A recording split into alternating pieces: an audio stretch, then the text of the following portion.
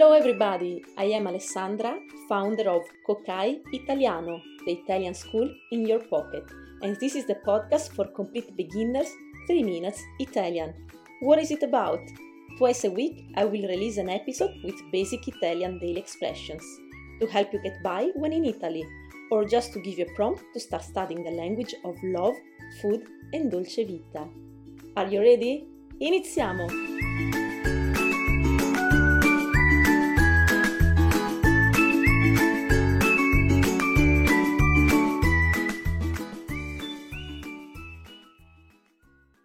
Ciao a tutti! Hello everybody! In the last 2 episodes of 3 Minutes Italian, we have learned how to invite someone out in Italian and how to accept an invitation.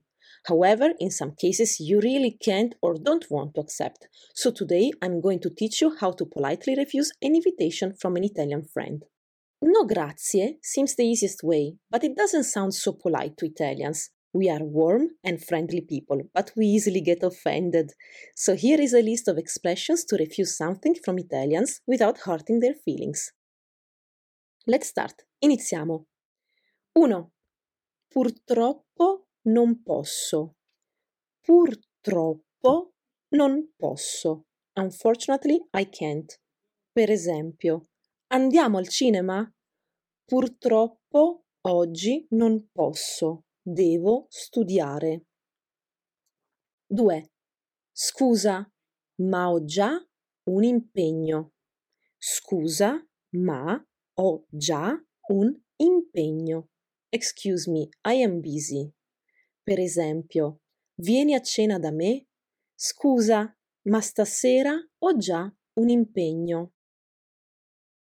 3. Non è che non voglio, è che davvero non posso. Non è che non voglio, è che davvero non posso.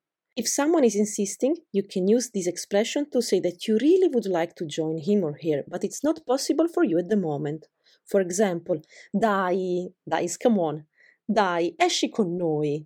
Non è che non voglio, è che davvero non posso. Next expression is magari un'altra volta. This means maybe next time. Per esempio, domenica andiamo a Bologna. Vieni anche tu? Grazie, magari un'altra volta. And finally, grazie mille, ma non è possibile questa volta. Thank you so much, but it's impossible this time. Per esempio, ti va di venire alla mia festa? Grazie mille, ma non è possibile questa volta. Non è possibile questa volta. As you can see, these expressions are longer than usual because they imply some apologies. If you need, listen again to this episode and repeat loudly the new phrases after me. If you need any help, you can contact me through my Telegram channel. The link to join it is in the description to the episode. Would you like to learn Italian language from scratch? Then take a look to Kokai Italiano video course. This is the most comfortable way to learn Italian because you can watch the videos whenever you want, wherever you want, and as many times as you want. There's gonna be a discount for all September, so don't miss it.